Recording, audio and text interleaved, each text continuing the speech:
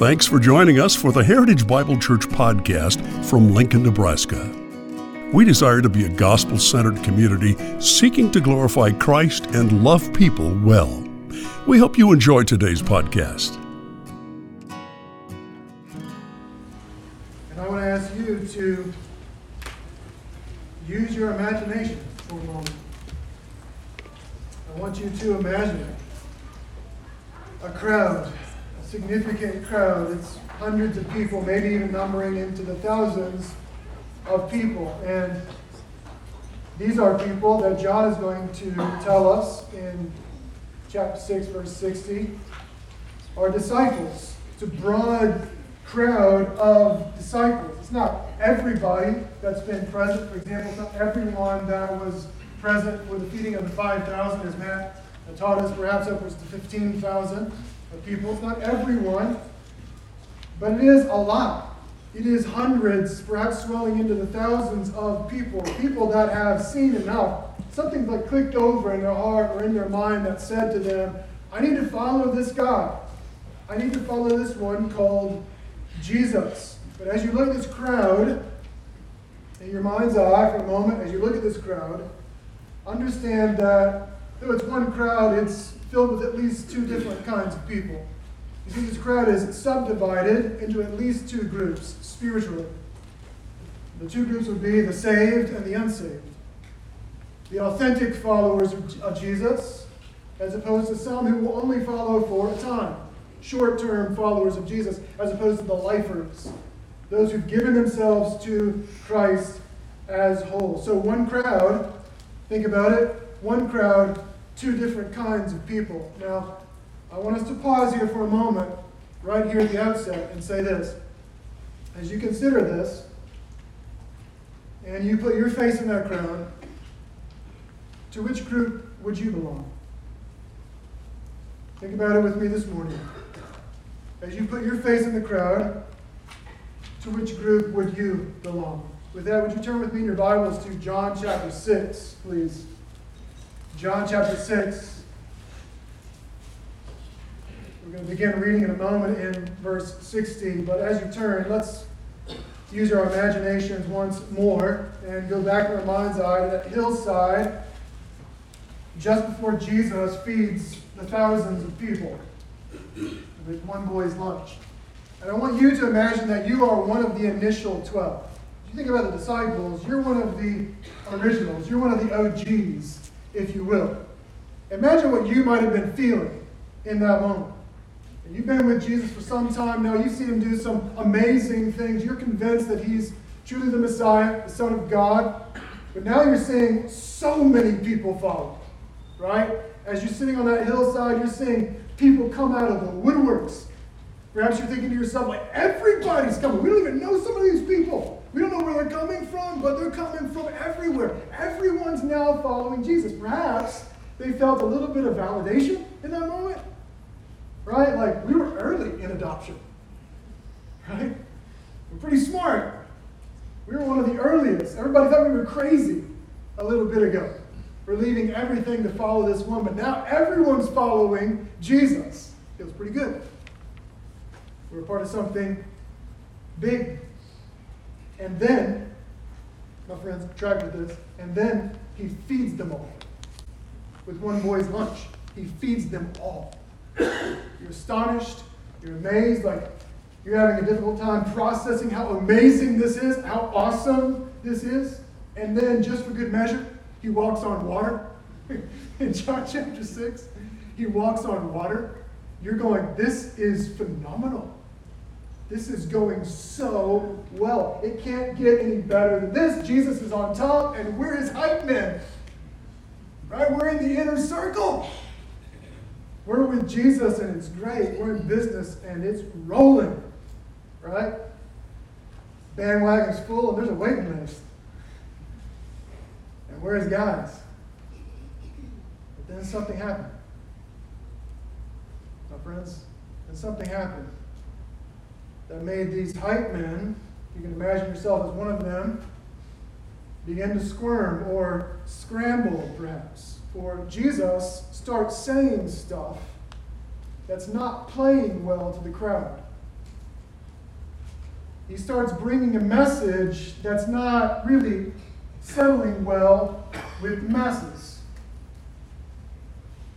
Now, I think we can understand this in our culture that is dominated by social media. Right? We've seen famous people go rogue on Twitter, right? Or go rogue on Facebook, and their hype men are scrambling, right? Get him off Twitter. Right? Let us run your Twitter for you. Right? This is not going to play well to the crowd. You understand how that might feel. What the disciples, the original disciples, may have felt in this moment. Like, Jesus, this is going so great. Everything's going great. Why do you have to talk about this? Maybe Peter and James and John are trying to send a little subtle message because they've been watching the crowd. They're seeing visceral reactions.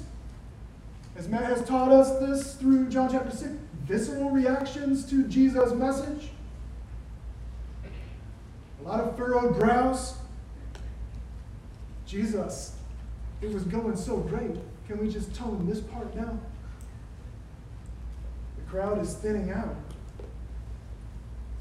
My friends, understand that as we reach verse 60, the crowd is officially cool on Jesus. They have cooled on Jesus. See it in the text, verse 60. When many of his disciples, again, this is a broad group, people that are following Jesus, when they heard it, they said, this is a hard saying. Who can listen to it? But Jesus, knowing in himself that his disciples were grumbling about this, said to them, do you take offense at this? Then what if you were to see the Son of Man ascending to where he was before? It is the Spirit who gives life. The flesh is no help at all. The words that I have spoken to you are spirit and life. But there are some of you who do not believe. For Jesus knew from the beginning. He wasn't surprised by the crowd turning, my friends. He wasn't surprised. He knew from the beginning who those were who did not believe and who it was who would betray. 65. And he said, this is why I told you that no one can come to me unless it is granted him by the Father. So after this, verse 66, many of his disciples turned back and no longer walked with him. The language here is no longer walked with a degree of finality. Jesus, in this moment, is hemorrhaging followers. People are leaving in droves. The momentum is dead. Okay? If you're one of those original 12, you've been pumped, psyched out of your minds about the swelling crowds, the joyful momentum, like all of that has been sucked out of the building. The question is why? Okay? The answer we have to be clear on is, why are they leaving? Why are these people leaving in droves? Well, look back at your text at verse 60 and 61. Something I want to make very clear right up front is this. It's not confusion. My friends, it's not confusion. This is outright rejection. It's not that these people have come to this place where they're going like, I don't really understand what's going on, and maybe they've asked some questions and Jesus is like stiff-arming them. This is not what's happening at all. This is outright rejection. Know your text, verse 60. When many of his disciples heard it, they said, this is a hard saying. Understand that the word hard here communicates as abrasive or offensive or harsh, kind of repulsive in a sense. What they're saying is, this is offensive, and then they go on to say, who can listen to it? They're not saying who can hear it or even understand it. They're saying, who can stomach it?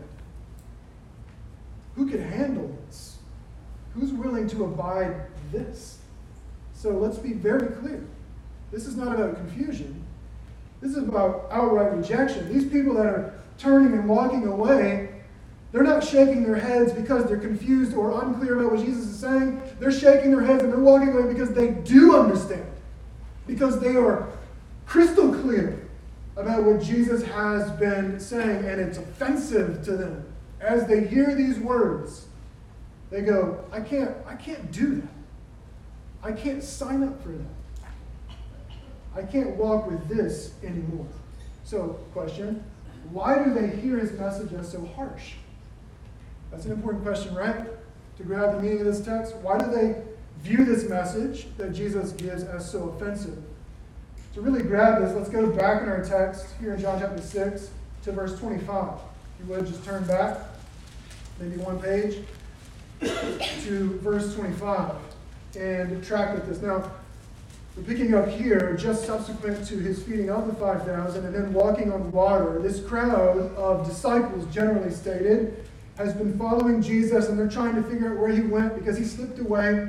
He crossed the sea. Now he's back, coming across the sea, docking in Capernaum. Someone found out about it. Perhaps they saw him making his way to the docks in Capernaum, and the crowd comes to find him. So verse 25, when they found him on the other side of the sea, they said to him, Rabbi, when did you come here?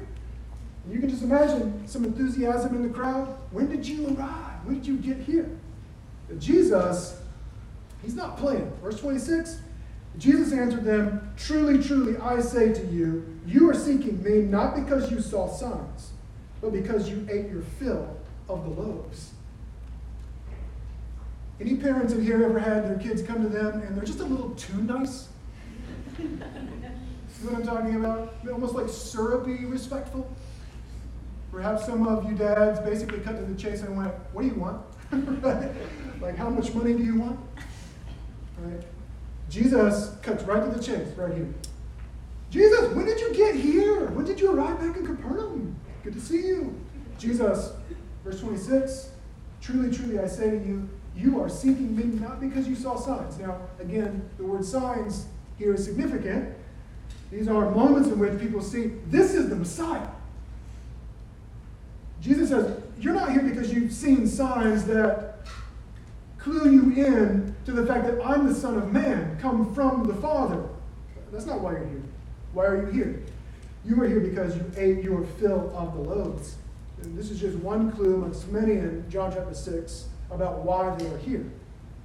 Their motivation for being present around Jesus. They wanted to take and make him king. They like the fact that he has provided for them physically, right? These are the kind of things that they want. That's why they are here.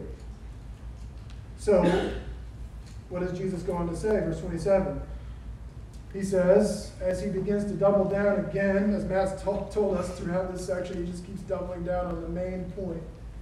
Do not work for the food that perishes, but for the food that endures to eternal life. He's making it clear that what we're talking about is not a physical thing. What you need, your desperate needs, are spiritual. They are needs of your soul. He says, you need food that endures to eternal life, verse 27, which the Son of Man, express claim to deity, will give to you. For on him, speaking of himself, God the Father has set his seal. I'm God, and I can provide for your soul. This is what Jesus is saying. Now, verse 28, they prove to him and to us that they are not tracking. What they do is just ask a pious-sounding question. It's not anything related to what he just said, but verse 28, they say unto him, what must we do to be doing the works of God? Right? Not even related. But Jesus masterfully redirects that. Verse 29, Jesus answered them, this is the work of God. There's only one real work or consideration, perhaps better, that you need to be thinking about. You need to be processing in this moment. And that's belief. Believe. Trust. Repent and believe. Join me that you believe in him who he has sent. So verse 30, it gets ridiculous. Right? in verse 30, you have the most ridiculous question ever. Maybe in the whole of the Gospel of John. Then what sign do you do? Jesus says, you need me. You don't need the stuff. You don't need political power. You don't need health, wealth, prosperity. You need me for the needs of your soul. What do they say? What sign do you do that we may see and believe you? It's not a coincidence that John includes this in a section where he's just fed like 15,000 people with one boy's lunch, and he's just walked on water. Kind of a big deal, right? Kind of a big deal. And these dudes have the audacity to go, so, okay, you're saying that you are God. What sign do you do to prove that? Jesus is going to be very clear in a moment to say, I've shown you enough. They go on to say, verse 31, our fathers ate the manna in the wilderness, like this whole thing of providing bread. This has happened before. As it is written, he gave them bread from heaven to eat. Verse 32, Jesus then said, to them, truly, truly, I say to you, it was not Moses who gave you the bread from heaven. Perhaps they are likening him with Moses. He's a prophet-type figure. We know he's a big deal, and they consider him a big deal. Just not that big of a deal. It's kind of like Moses who gave you the bread. But Jesus says, as he relentlessly gets to the point, my Father gives you the true bread from heaven. For the bread of God is he who comes down from heaven and gives life to the world. They said to him, sir, give us this bread always. Maybe they get it. Maybe they get it. Do you think? Verse 35, Jesus said to them, I am the bread. Crystal clarity. He won't leave it. He won't leave the point.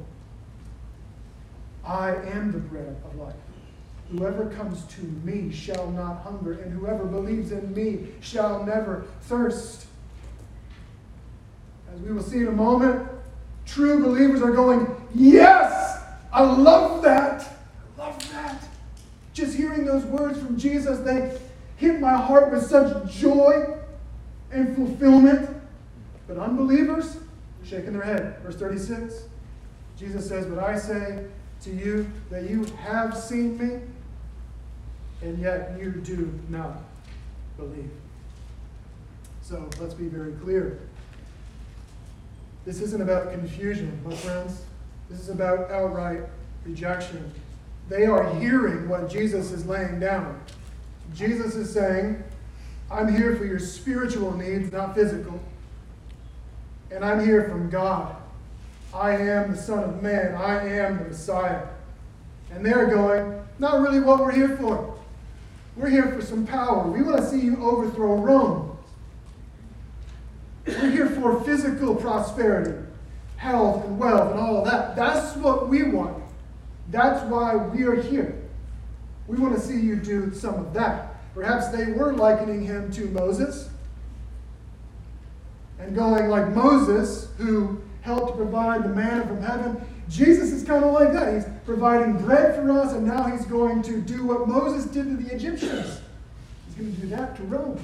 This is going to be fantastic. We better sign up for this bandwagon. Let's follow Jesus. But Jesus, throughout this text, is saying, no, no, no, no, no. No. You guys are missing it. Please focus. Please grab this. And when they do grab it, brothers and sisters, when they do grab it, they walk. Are you with me? You guys with me? When they do grab it, when they do really understand, they walk. Him being God, and their ultimate needs being spiritual, not something they're prepared to accept.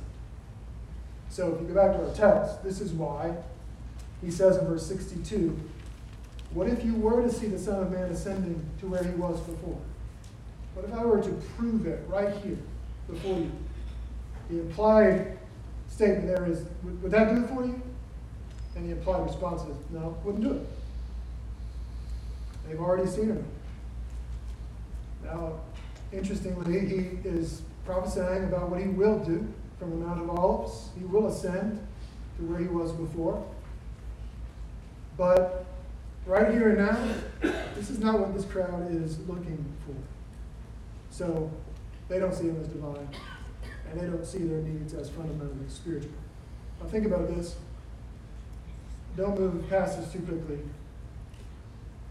Perhaps they are a lot like many people in our world today that believe themselves to be Christians. But why? Because they think they're pretty good person. I'm better than most people that I know.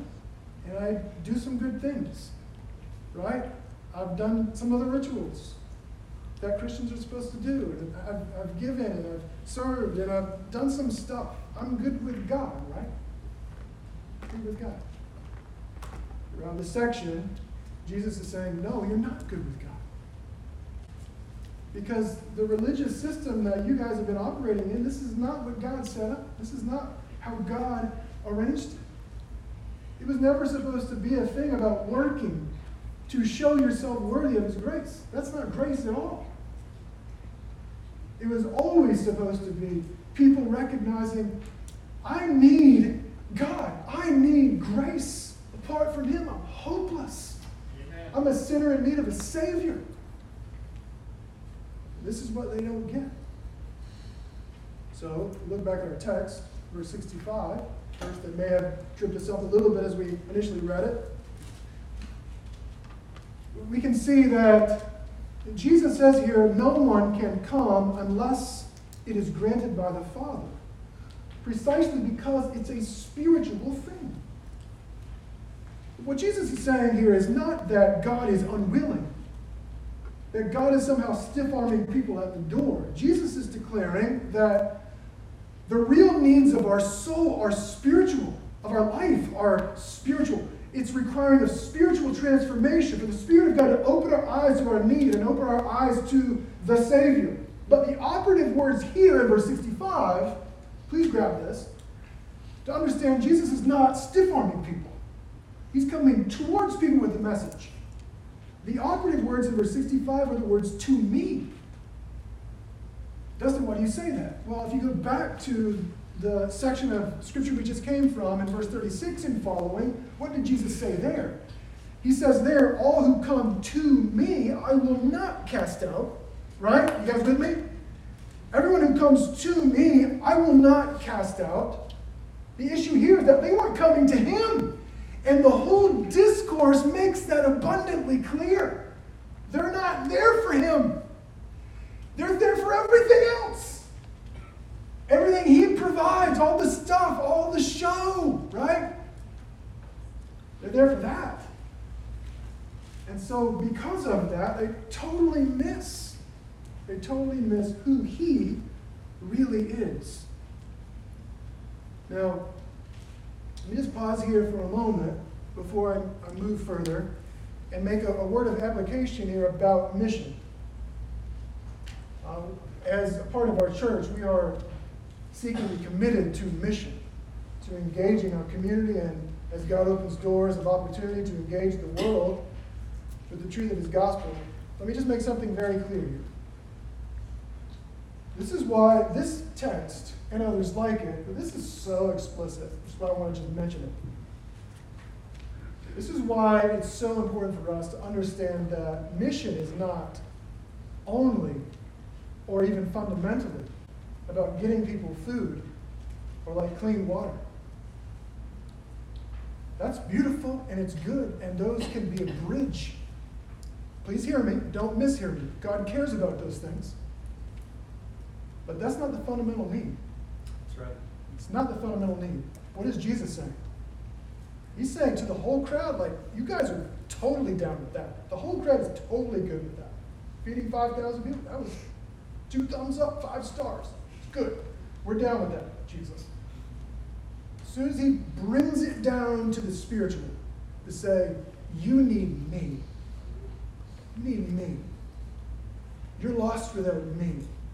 That's when the crowd wins. That's when the crowd begins to thin. So, we must understand that as we go to our community, which we're going to do in an intentional way here in the month of September. Yes, we want to love people well with food and clothing and gift cards and things like that, and trying to serve our community as we always seek to do. But those are a bridge. That's not the end goal. The end goal is to share Jesus. Amen? To share the gospel, the good news that they can have the needs of their soul met. They can know a life that is totally different. Totally different. They can have a hope that is eternal. Right? You guys with me? Amen? Are we a little out of practice on amen? Matt's more of a gentleman than I am. Make you give them. It's good to be back with you, my friends. I was a little worried, like I'm going to forget how to do this. But what a blessing to study the Word of God together. So Jesus says his words are spirit and life. This crowd, as they walk away, they've chosen rejection. They grumble, they walk away. And they're going to starve to death. Okay? They're going to starve to death. Ironically, having eaten of the loaves, they're going to starve. Their caloric intake's going to be fine. But the needs of their soul are not going to be met. So, question at this juncture, what about you? What about you? Think about it with me. My friend, I don't know where everyone's at in this room with Jesus. The question is, are you walking or staying? Even if you're present amongst the crowd, are you walking or staying? What is this whole thing about for you? Is Christianity merely a gateway to a better life or better stuff? Is that what it is, fundamentally? Is the whole church thing a way to keep your parents off your back? A way to make you feel better about yourself? Or are you here because you know without him you would be lost? Is that why you were here? I know that many are here because you would testify, I can't make sense of anything in this world without God and his good news. This passage doesn't trouble you, it warms you. Right? It excites you. You know that the crowds are going to go away. You're with Jesus. You look out in the world and you see brokenness everywhere. And that only piques your heart with longing to see Christ known and also to know a world that is without brokenness. Amen? Amen. A world that is to come. If that's you this morning, you're in a good place with Jesus. You're longing for him because you've understood that you are a part of that brokenness, that your soul is broken as well apart from Christ. That you too are a sinner in need of a Savior. You have repented and turned and trusted. When you hear Jesus say, earlier in this text, I am the bread of life. Whoever comes to me shall not hunger. And whoever believes in me shall never thirst. You go, hallelujah. You don't walk away. You go, hallelujah. That's what I want. That's what I fundamentally need.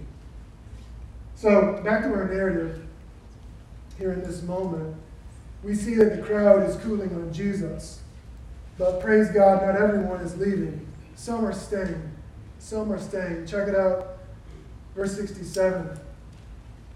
So Jesus said to the 12, do you want to go away as well? Man, what a poignant moment in the flow of this narrative. Again, be reminded of the fact that the crowds have been swelling. The momentum has been awesome. But now it's such that Jesus says to the few, to the 12, what about you guys? Do you want to go away as well? Simon Peter answered him, Lord, to whom shall we go? You have the words of eternal life. And we have believed and have come to know that you are the Holy One of God. I love this. Maybe to help us grab this in our hearts. Think about a moment in your life in which you felt people were going away from you. Perhaps someone significant was walking away from you. Do you remember a moment in your life? Have you had a moment in which, in those days, someone came alongside you and said, I'm not going anywhere? Everybody else might go. I'm not going anywhere. For you, it may be your spouse, a parent, friend, group of friends. I've had moments like that. It's beautiful. Beautiful thing. You feel like everyone's leaving, and someone says, not me. I'm not going anywhere. See that in this text. Because Peter's response, it's beautiful for many reasons, but I think all of them fall underneath this category of loyalty. It's a covenant-like loyalty that God has wrought in their hearts, that God has awakened and formed and wrought in their hearts. Peter effectively says in this moment, we're not going anywhere. Now, remember, to really grab this, you have to understand how many people were present. This is not just a thinning of the crowd. It feels like everybody's gone, right? So much so that Jesus turns to the disciples and legitimately asks, are you guys going as well? Perhaps he noticed in that moment, the disciples even are getting fidgety in that room. What's going on here? So Jesus says, are you guys going to leave? Peter says, Now, in this moment of beautiful, rugged, faithful loyalty, see the substance of it? The substance of Peter's statement? He says, there's nowhere else to go. To be clear, Peter is not saying, like, we're going to settle here until we find a better option, or until we find a more convenient time to leave. This is not what Peter is saying. Peter is saying, you're it. We have seen enough to know you are the Son of Man. You are the Son of God. Nowhere else to go. Peter is saying, we know who you are. Amen? Amen. Come on, friends. It's huge. We know who you are. There's nowhere else to go. And I hope that's the cry of your heart. But it actually gets more than that. See the why behind this pledge? That they're not leaving. There is nowhere else to go. The why behind it, it's not empty, it's not shallow, which often happens in crowds. Am I right? A lot of times people are in the frenzy of a crowd. Why are you even here? I don't know. Everybody else was here, right? It's great. It's awesome. Peter is not like wishy-washy on this. He knows exactly why he's there. By the way, ask yourself that question. Do you know exactly why you're here? Peter knows. What does he say? Verse 69, we have believed and have come to know that you are the Holy One of God. Amen. Now, that doesn't just sound good. My friends, hear me? It is good. Amen. So good. Because grab this. I had not seen this until this week. Seeing this was beautiful for my soul. Grab this. Understand that as Peter affirms to Jesus that they aren't leaving, he emphasizes precisely what has caused everyone else to leave. Wow, what a statement. Why did the crowd leave? My friends, why did the crowd leave? The crowd left because they heard his word as harsh. They heard his word as offensive. I'm not down with that. Moreover, the word that they were most upset with was that Jesus was claiming to be God. Now, thinking about that, look at Peter's statement again. What did he say? We're not leaving. There's nowhere else to go. Why? Your word. This is what Peter says. Your word is eternal life. We're not leaving because we know your word is true. The caused them to leave. That's why we're here. That's why we're here. We're not leaving. Moreover, we know you are the Holy One of God. Amen. One commentator says that when he writes throughout the book that bears his name, Isaiah refers to God as the, quote, Holy One of Israel, end quote.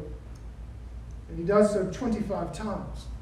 So when Peter opens his mouth to confess his faith, he unmistakably declares that Jesus is God. The Holy One is a title that could only be used for God. So Peter is saying, we believe your word, and we know that you are God. So, my friends, though the crowds are cooling, some are staying. Amen? The crowds are cooling, but some are staying. And so, here is Jesus' response, verse 70. And Jesus answered them, did I not choose you, the 12? And yet one of you is a devil. He spoke of Judas, the son of Simon Iscariot, for he, one of the 12, was going to betray him. Now, I told the guys this week at staff meeting, I really wish this passage ended differently. Like, as I was going through this, I'm going, why didn't Jesus just fist bump Peter in this moment and go, boom, you nailed it? That would have been better for me. So I thought. Right? Or maybe even initiate a group hug. We're together against the world. We're together. It's us versus, right? That would have been great. I would have loved that. Wouldn't you guys love that? This seems awkward. Verse 70. Yet one of you is a devil? After that great statement by Peter. So why does Jesus do this? Why does he do this? Of course he does it for a reason, and John includes it this way for a reason. And I think the reason is because this moment is such a definitive moment of everyone leaving is going and the few remain. Jesus wants them to know, my friends, hear me, even in this little crowd, one of you guys is going to betray. So as Peter effectively speaks for the whole, Jesus makes sure to give one final warning, even one in this room. Now, we don't know. Okay, this is hypothetical here. We don't know exactly what's going on in Judas's heart. I will tell you what I think. I tend to think that Judas is not already planning to betray. I don't think he is. I think Judas thinks he's there for the right reasons at this moment. And Jesus is giving a warning that provides a beautiful application for us. It's a beautiful application for us. God in love is coming to us to say, even in this room, my friends, even in this room, there could be one, there could be many that say, you know what, enough is enough. I'm out. I'm out. Because here's the deal, my friends, the crowds are going to leave. The crowds are leaving. If you look at broader society, I think it's probably pretty safe to say the crowds are cooling on Jesus. Would you agree? The question is, in the group of those who claim to be disciples, to which do you belong? Those who are with Jesus for life, or those who will fall away? That's a question that only you can answer. Where are you at with the Lord? Matthew chapter 7, Jesus gives this warning that provides quite a summary to this text. He says, enter by the narrow gate, You can see it on the screen. Enter by the narrow gate, for the gate is wide and the way is easy that leads to destruction. Those that are going, I'm here for political stuff, physical stuff, health, wealth, and prosperity. It's wide. It's wide. The gate is narrow and the way is hard that leads to life. And those who find it are few. So what about this crowd? What about your heart and your life? Staying or leaving? If you're saying that you'll stay, permit me to ask this question that I think is really important in this moment. Have you counted the cost? Have you counted the cost? The reality is that the claims of Jesus are becoming more and more, in our culture, intolerable. In a culture that claims to be tolerant, the claims of Jesus are becoming more and more intolerable to society. It's not just that what we believe is being disregarded or disagreed with. It's being disdained. And many in our culture are saying things like, Christians are the problem. Messages of exclusivity like Jesus offers, that's the problem. Christians are a menace to society. If that comes to your door, my friend, if that comes to your door, are you in or out? Are you in or out? If your attachment to Jesus costs you your likability, you staying or going? If your attachment to Jesus costs you financially, costs you your retirement, you staying or going? What if it costs you your job, or your comfort, or your freedom, or your dreams? You staying, or are you leaving? What if your attachment to Jesus cost you your life? Staying or leaving? I hope that you can this morning immediately answer, Amen. Amen. I have tasted and I have seen that God is good. I have understood that this whole thing is not about me being good. It's about the fact that He was good for me, and I'm simply trusting in Him. He is my only hope in life and death. If that's you, you hear Peter's words and you're going, my heart is with Peter so much, beating with Peter so much. The crowds can go. I don't care about the crowds. I'm with Him. I've seen enough. I've heard enough. I know the condition of my soul. I'm with Him. No matter what, I'm with Him. If that's you this morning, if that's you, you're saying amen to Peter, aren't you? Are you, my friends? You're going, this is phenomenal. It's a moment of tension, and it's difficult, right? We tend to like the crowds better. But when the rubber meets the road, this moment in this inner circle where the question is asked, are you really in or out? When you can say you're in, it's beautiful, right? It's absolutely beautiful. So there are some things that are uncomfortable for us as we look at God and His Word. The question is, where does our loyalty lie? Is it with Him no matter what? I hope that you and I can say with Peter, there are some things that could make me uneasy. There is an edge that draws foe more than friend. But here is my life. I'm face down below. For, oh Lord, if I leave, where else could I go? Some of your words will censor the seeker. Lessons of love that won't scratch any itch. But here are my hands, your seeds I will sow. For, oh Lord, if I leave, where else could I go? Jesus, you have the words of eternal life. Holy One, Emmanuel, I believe your word will ransom the soul. So Lord, I can't leave. for where else could I go?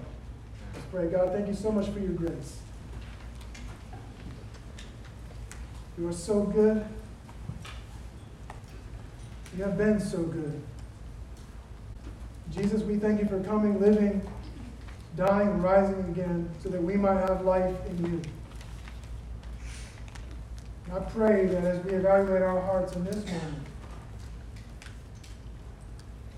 that you would help us to see with clarity that we're with you, that we want to feed on you, that we want to have you no matter what.